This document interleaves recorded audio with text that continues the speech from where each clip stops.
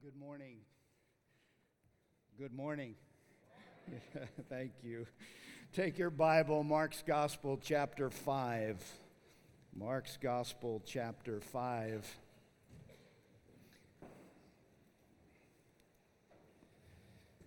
It has been our passionate pursuit, as you know, this semester to promote the person and glory of Jesus Christ, who is all.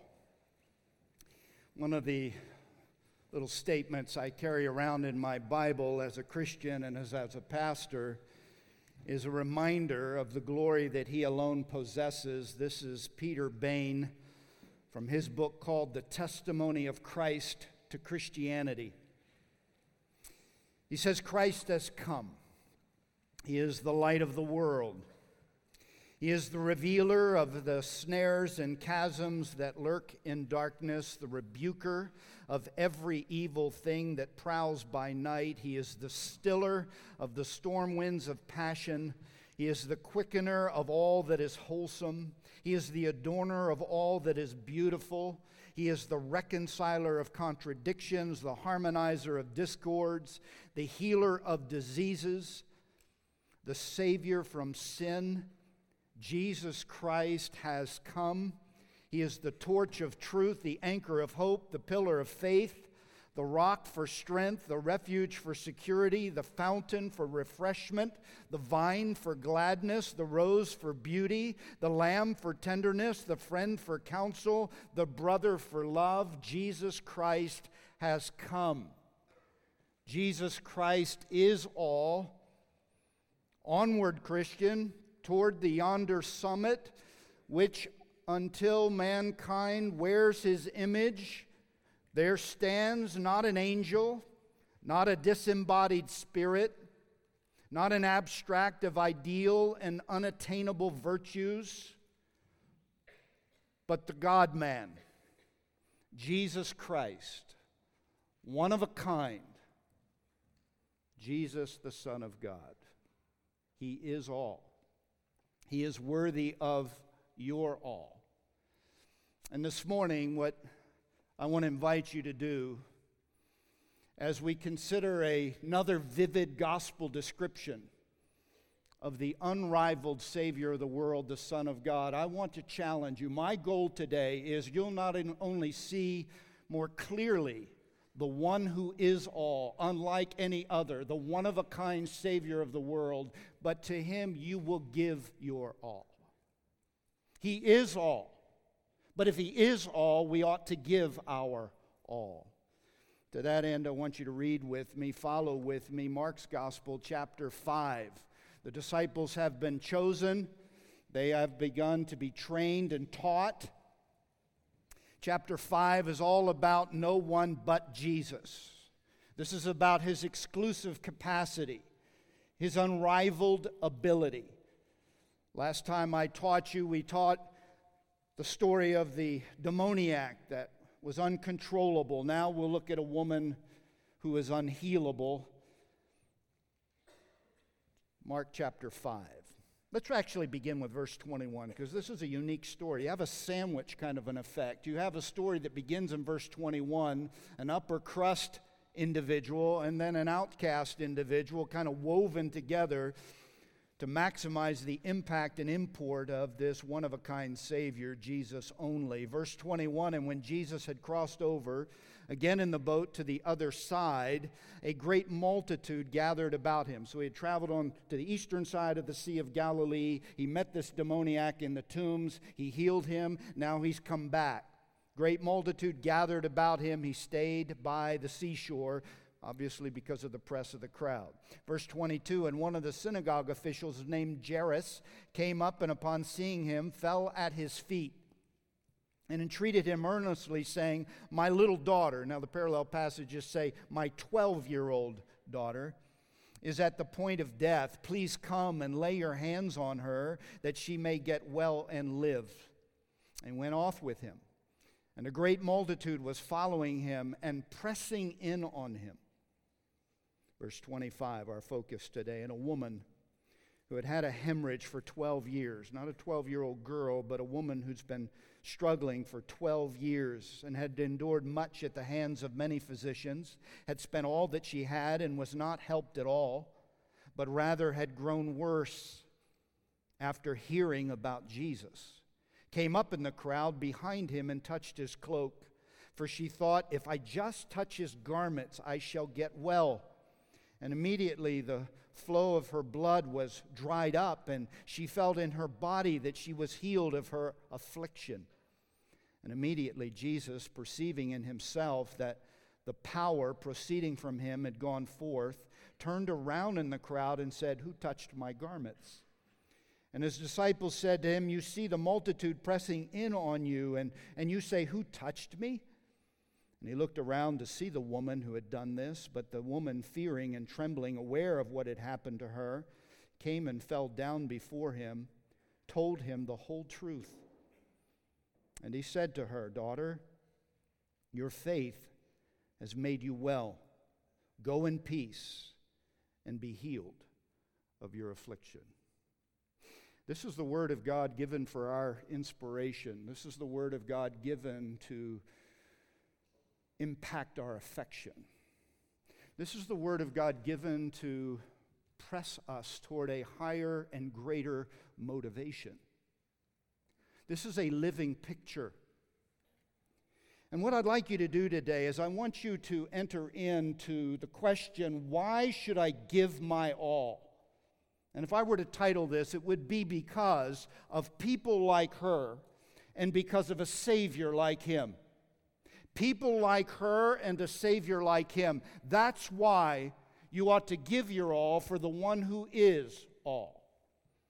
And to help you appreciate people like her, I want you to imagine with me what sits underneath the reality, the pathos.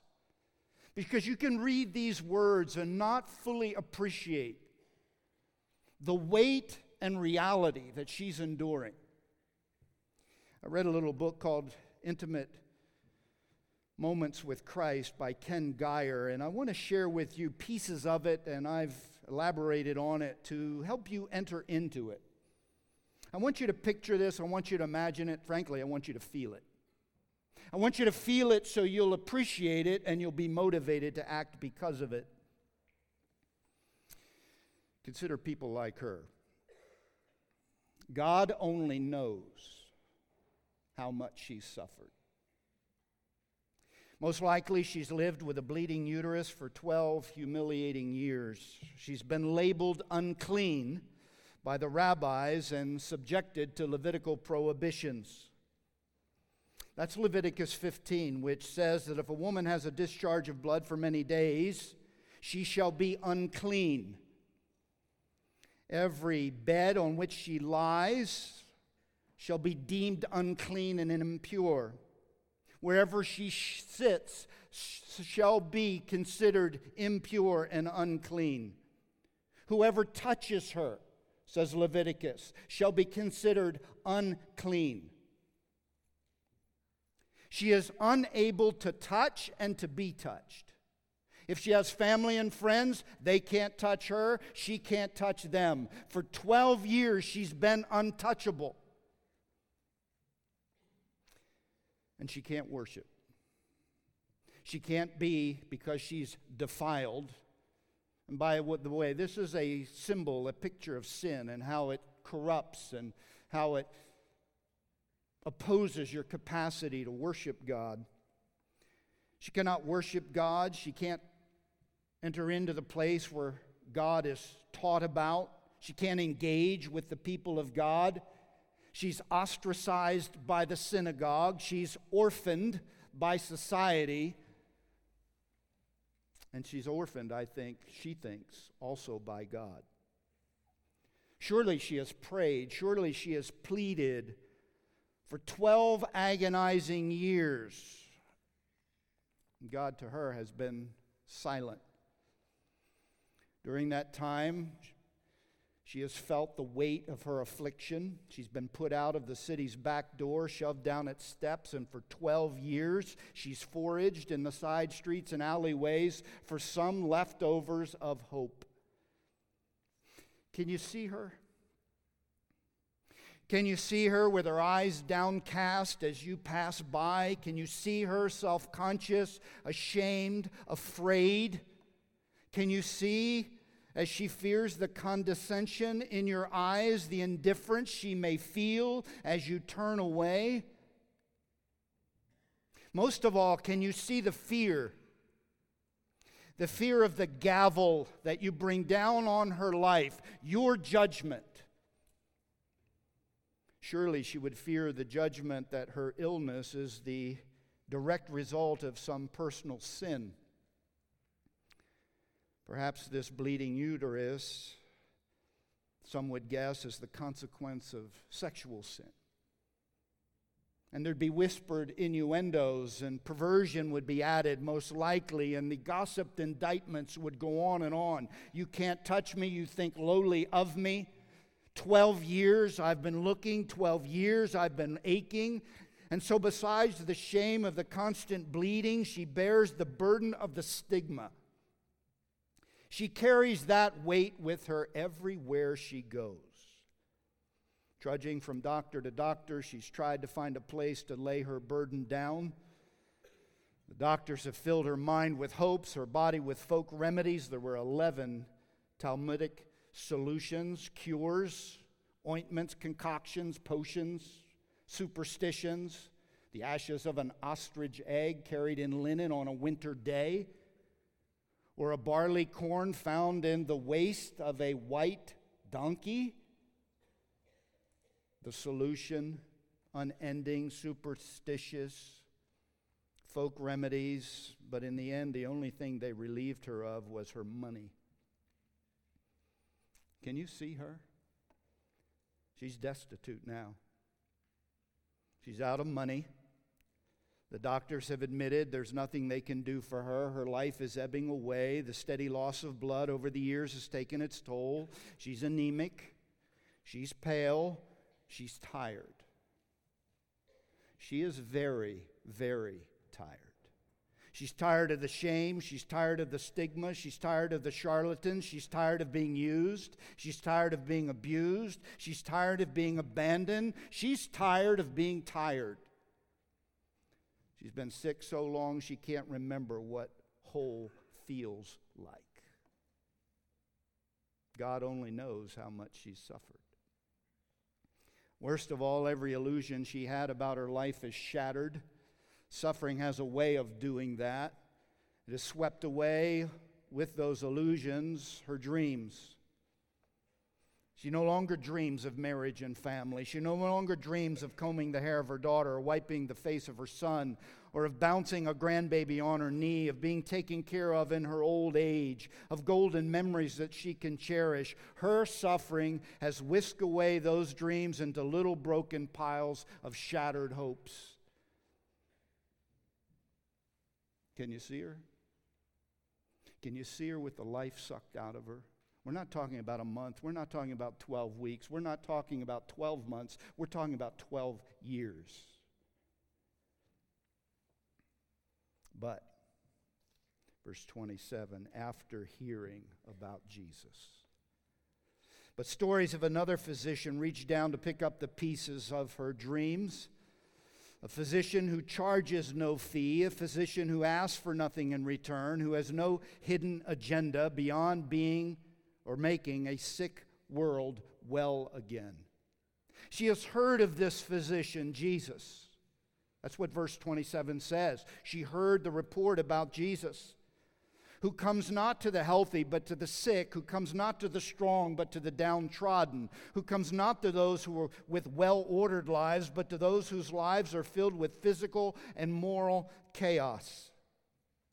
She has heard of Jesus' success, his success among the incurables, the curing of an uncontrollable demoniac, the raising of a widow's dead son, the healing of a leper, she thinks, another untouchable, another orphan, another one taken by the scruff of the neck and thrown from society's back door, and the divine physician simply touched that disease-eaten man, and he became clean and whole. And she begins to think, if I can find this Jesus and but touch the hem of his garment, I too will be cleansed. I too might be made whole. And with that, she seeks him out. Can you see her? Can you see her on one more journey, hoping for, seeking help, despite all of the help that has not been given or has failed to come? And so with a thin thread of faith, this frail needle of a woman stitches her way through the crowd. Her tired frame is jostled and by those clustered around Jesus. They're pressing him. They're brushing shoulders. They're rubbing against him. The curious, the eager, and yes, the desperate. Her tired frame is pushing in, and she pushes her empty hand through a broken seam in the crowd, and for a fleeting moment, she doesn't just touch the hem of his garment, but the word is she grabs it. Ingressive aorist, she grabs it out of desperation. She grabs him, clutching the corner of his garment, and Jesus is pulled back, not by the grasp of her hand so much as the grasp of her faith.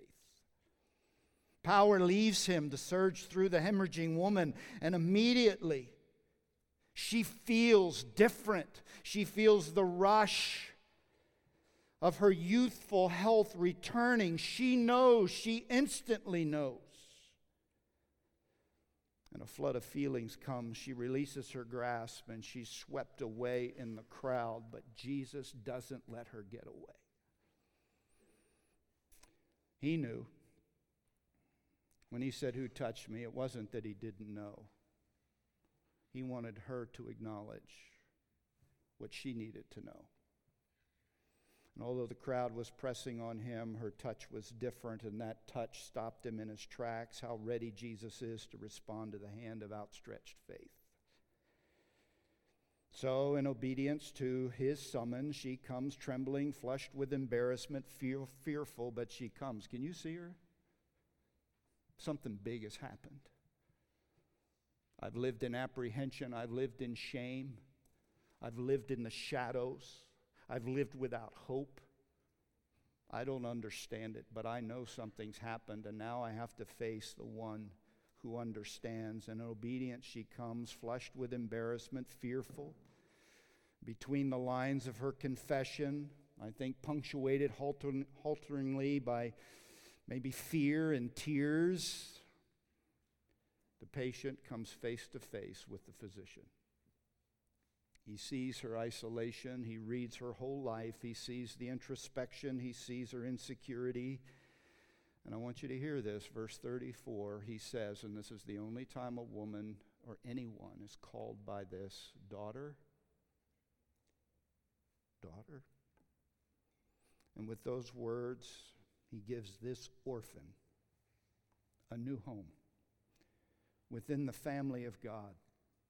He not only grants her healing, he gives her her life.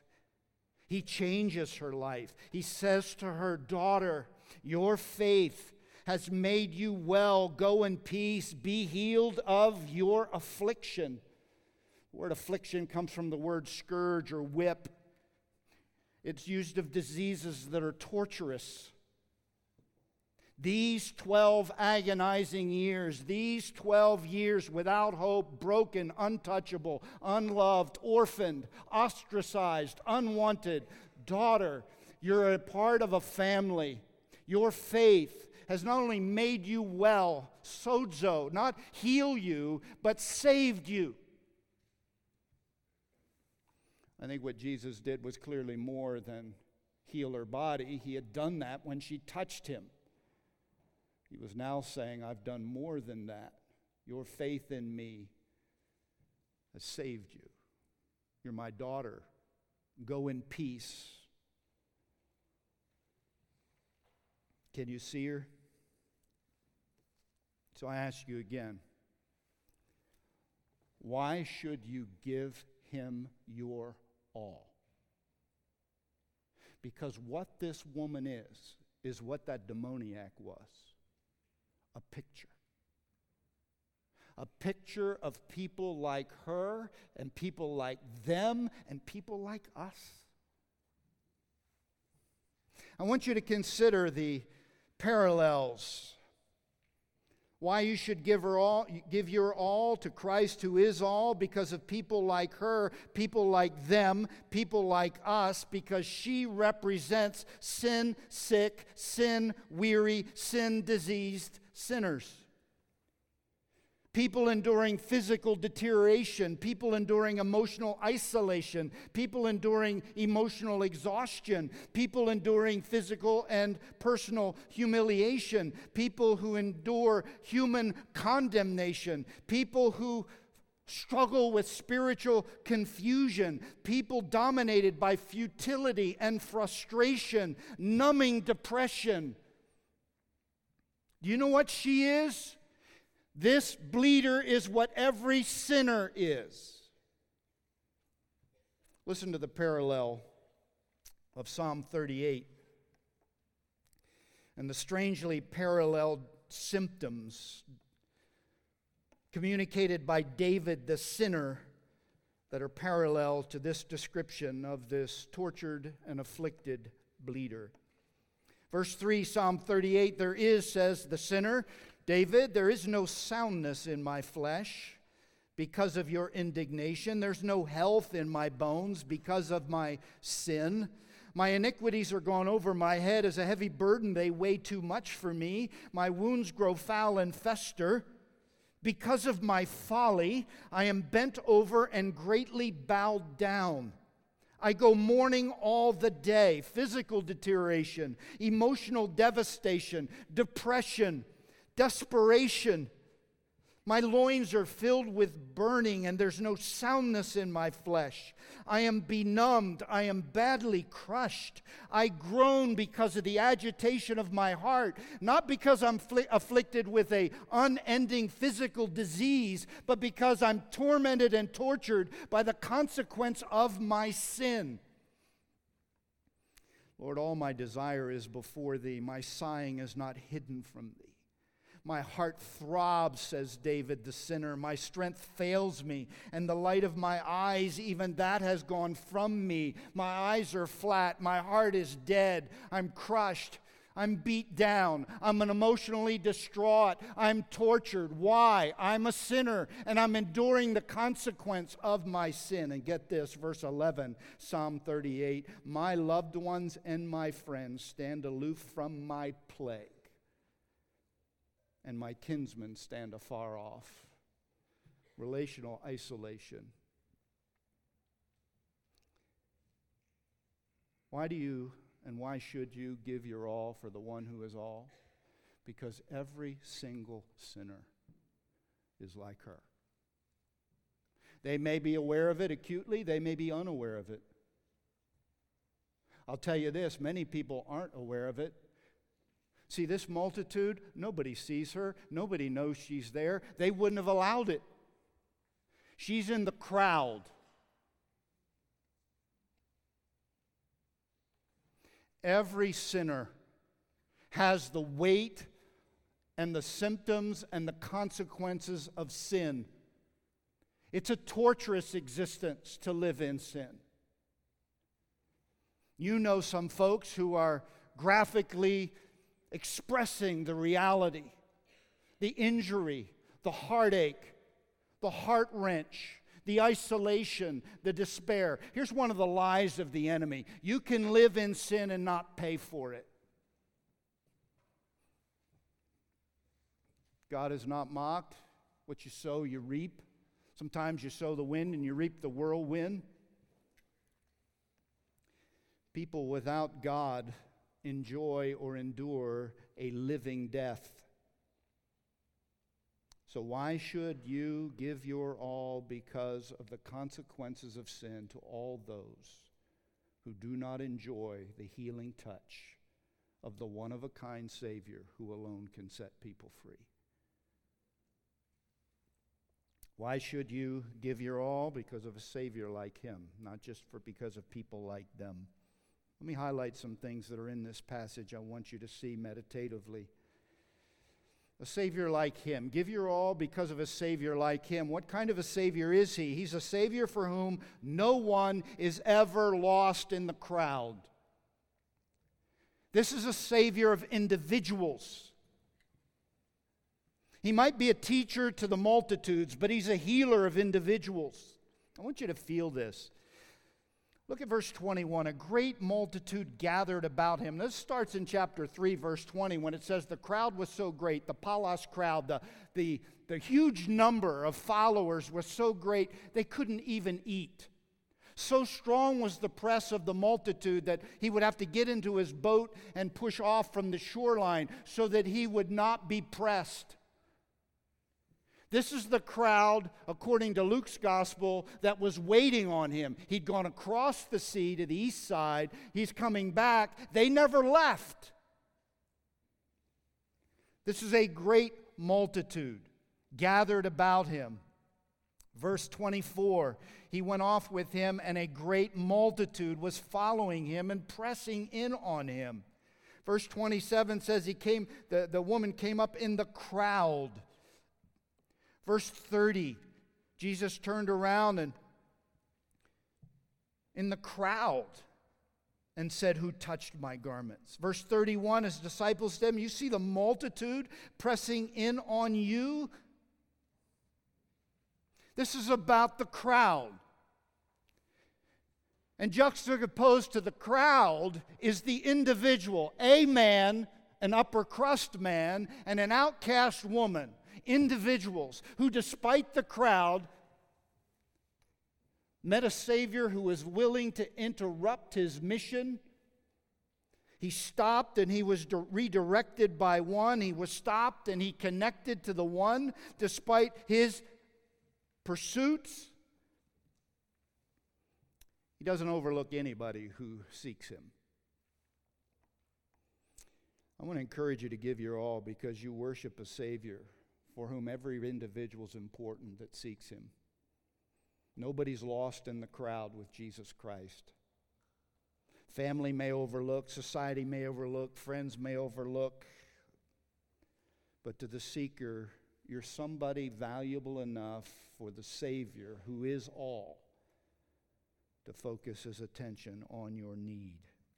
Jairus is a somebody, she's a nobody. He's the upper crust, she's the outcast.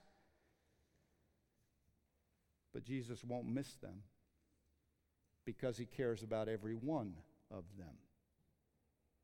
Well, it's not obvious to everybody, but it's obvious to Him.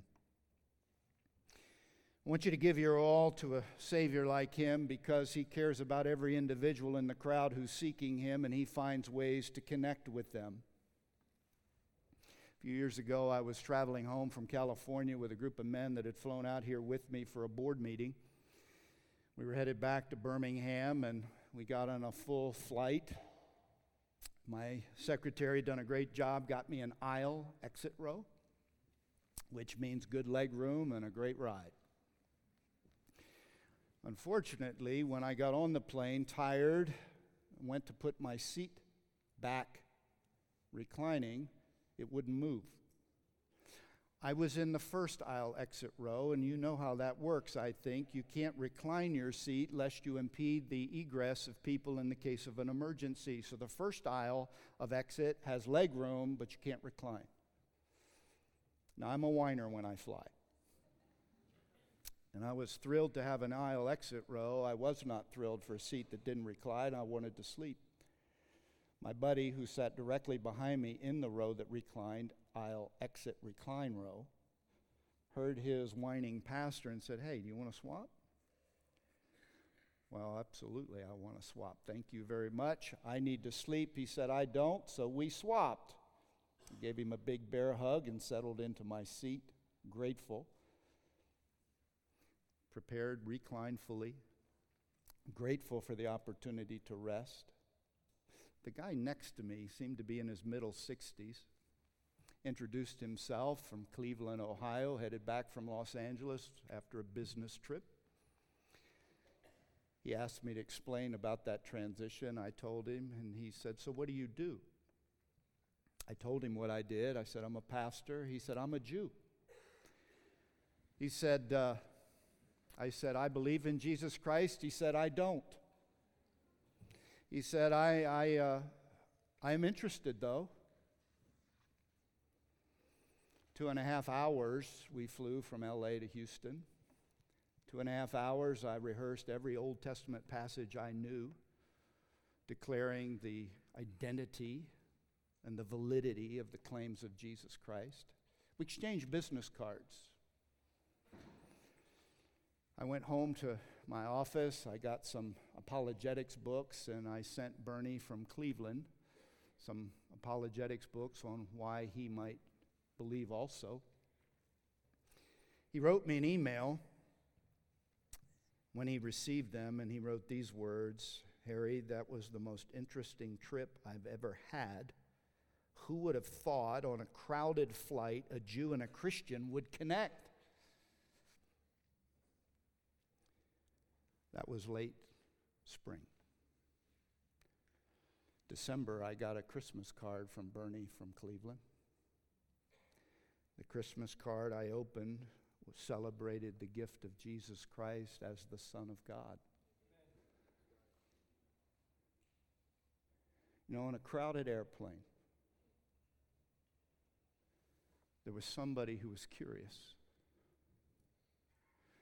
And the Savior of everyone who believes seeks them out even in a crowd.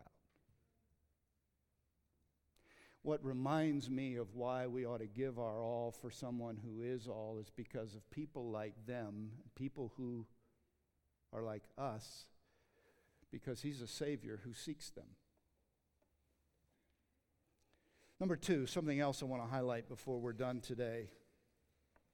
Why is he all, and why should you give him your all? Number two, because of a Savior like him, a Savior who will even help those who make him their last resort. Let me say that again. Why should you give him all? Because of people like her and a Savior like him, who even though people make him their last resort, he is willing to help them. She had endured much. Why? Notice what it says, verse 26. She had had many physicians. She had spent all she had. Jesus was not her first stop. She was trying to fix her needs. She was trying to solve her problems. She had gone to doctor after doctor after doctor. And as a last desperate resort, she comes to Jesus. And he does not say, hey, you've tried everybody else. I'm not helping. No, it doesn't matter how many other tries you make, how many doctors you go to. Frankly, every sinner goes from doctor to doctor. Dr. Fun, Dr. Folly, Dr. Fortune, Dr. Fame. Trying to deal with the ache and the loss and the illness of a sin-sick soul. I've had people say to me, I've gone too far. That's a lie. God wouldn't want me. I've wasted too many opportunities. I've gone too many other places. Here's what John 6 says. Jesus Christ, the one who comes to me, I will in no wise cast out. He won't take me now as a lie. I don't care where you've been, what you've sought, where they've been, what they've sought, how many times they've rejected him or not sought him and sought something else as a solution to their need. He is a Savior who will even help those who make him their last resort. And by the way, it's not perfect faith. It's a perfect Savior. Matter of fact, if you went to a parallel passage, Matthew chapter 9, it's the rehearsal in condensed form of the imperfect faith of Jairus, who comes out of desperation, not out of love and regard, for a daughter that he loves. This is the woman with the issue of blood, not with courage and boldness, but with apprehension and fear. Then there's two blind men with a partial recognition of who Jesus is, calling him the Son of David, but not the Son of God. It is not perfect faith, it is a perfect Savior. Love and power awaits those who come to Jesus, even though they come imperfectly, even though they come after many efforts at things other than Jesus. I love this statement. This is Charles Spurgeon. He says, consider this. I see this woman with a quivering finger. Poor emaciated woman with pale and bloodless cheeks. I see a taper finger, one which she held out, and I can see it quiver. However much the finger of your faith may tremble, if it does but touch the hem of the Lord's garment, virtue will flow from him to you. Now listen to this statement, it's Charles Spurgeon. The power is not in the finger which touches, but in the divine Savior who is touched. So long as there is a contact established between you and the almighty power of Jesus, his power will travel along even your trembling finger and bring healing to your heart. A strong faith which rests anywhere but in Jesus is a delusion, but a weak faith which rests alone on Jesus brings a sure salvation. Can you say amen to that? Aren't you glad it's not perfect faith? Aren't you glad that he doesn't turn you away when you seek him, despite all of the places you've gone looking for something other than him? Aren't you glad that it doesn't matter who you know, who you love, who you care about, who you meet, how many places they've sought satisfaction and solution, that this Savior, our Savior, Christ who is all, is willing to receive them when they come to him? Aren't you glad there's no place too far for the seeker who desperately comes to Jesus and exercises faith, however imperfect? Aren't you glad for that? Can you say amen to that? Yes? I'm glad.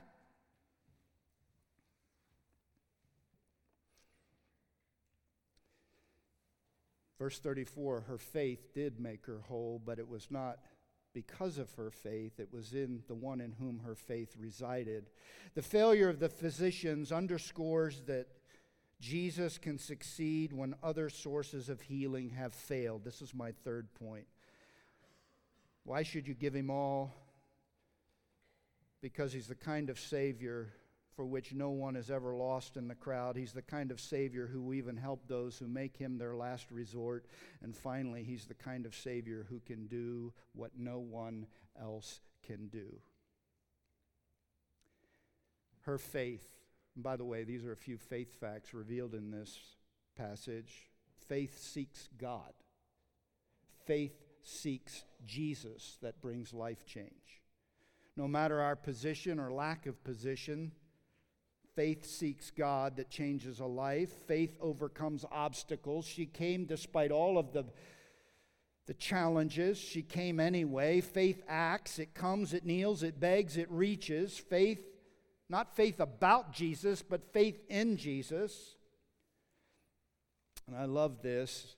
When Jesus turned to her, which he needed to do in order for her to secure a full salvation, not just a physical healing, I want you to look at what it says in verse 33. She fell down before him, and watch these words, told him the whole truth. Here's what Luke's gospel says, same context, Luke 8:47. She declared in the presence of all the reason that she had touched him.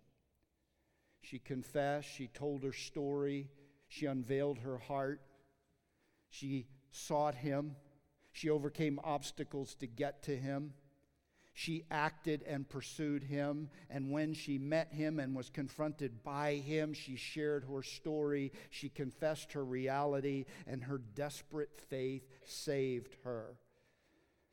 Desperate faith drives those who are transformed. Let me tell you what doesn't save people. Casual faith. intellectual faith. The faith that transforms people is a desperate, in Jesus only faith. And He's a Savior, faith in Him, a Savior who can do what no one else can do. What no man can do for another man, what no man can do for himself, no matter what his position or means, that's Jairus. Jesus can do and is willing to do for anyone, anywhere. This is the woman who is that person who will come to Him, will reach out to Him by faith. As I said, the failure of the physicians underscores that Jesus can succeed when other sources of healing have failed. Jesus has just exorcised a tortured man who no one could control. Verse 4, chapter 5. And now in chapter 5, this woman, He cures someone no one else could cure. And He will raise up a little girl in a few verses that no one else could raise or heal. The weeping turned to laughing because Jesus is a King and a Savior. He can do what no one else can do. Jesus does not direct you to the means for your solution. He is the means to every situation. Jesus can do what no one else can do, no matter how difficult, how afflicted, how long-lived, how complicated, how overwhelming, how inconceivable. No therapist can do what Jesus can do. No medicine can do what Jesus can do. Only Jesus can do what needs to be done. That's why I love that. It says it's a personal power. Verse 30, Jesus perceiving in Himself that the power proceeding from Him had gone forth. He's the one alone who has the capacity. It's His power. The power that created the universe is the power He possesses to transform a soul, to heal a heart, to change a life, to heal a body. She just touched Him. She grabbed Him out of desperation, not sophisticated faith, but transforming faith. I don't have anywhere else to go. This is my last option. And He doesn't turn her away. He transforms her.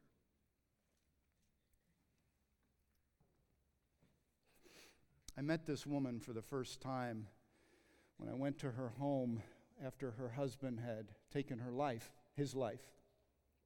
Met this woman the first time when I went to the home because her husband had taken his life. We buried him, and for the next 10 years, she drowned her pain in alcohol. Her daughters loved her and tried to deliver her, sent her to rehab this and rehab that. I was called to the hospital a decade after the death of her husband. She was in ICU. She had overdosed because she was done. She was tired, and she'd had enough. I met her doctor in the waiting area with the family, and he said to the girls, "There's no hope for your mom. She's done too much to her body for her body to recover absent a miracle." So I went in to see her. And I said to her very honestly, I said, "There's not a lot of hope physically, but there is hope spiritually and eternally." She said, "I've done too much. I've gone too far. My life's a wreck. I'm not worth anything." I've never done this, and I've not done it since. But I told her she was worth something to God, and I reached down and I kissed her on the forehead. Lady about a decade older than I was in the throes of the end of her life. And I said, "You are valuable to Him. And He can do what no one else can do." She cried, I prayed, and I left. She recovered from that overdose. She called. We met with another pastor. And she walked through the torturous life that had been hers. She told the whole truth. She told her whole story, and she received an unrivaled grace. And the Sunday I preached my last sermon in Birmingham a year and a half ago, as I walked through the congregation to the exit doors, there stood a woman not with dead eyes, but with bright eyes. There stood a woman not with a heavy countenance, bowed down with despair and hopelessness, but a woman with a countenance that was light with life. And we hugged. And we celebrated a God who can do anything for anyone, no matter where they are. He's a great Savior. He can do what no one else can do. He is all. He cares for all. Give him your all. Father, thank you for the morning. Thank you for your word. Thank you for the challenge. These descriptions, these pictures, these vivid examples that are meant to inspire and motivate our heart. These declarations that describe your capacity. Lord, would you move us as if we were there? Would you move us as if this were our relative and friend? Would you cause us to be concerned about the condition of those that are around us? And would you cause us to be agents for a Savior who cares and who can? Thank you for Jesus, the first and the best, the greatest of all. Faith in him can change everything. Thank you for your grace in Jesus' name. Amen.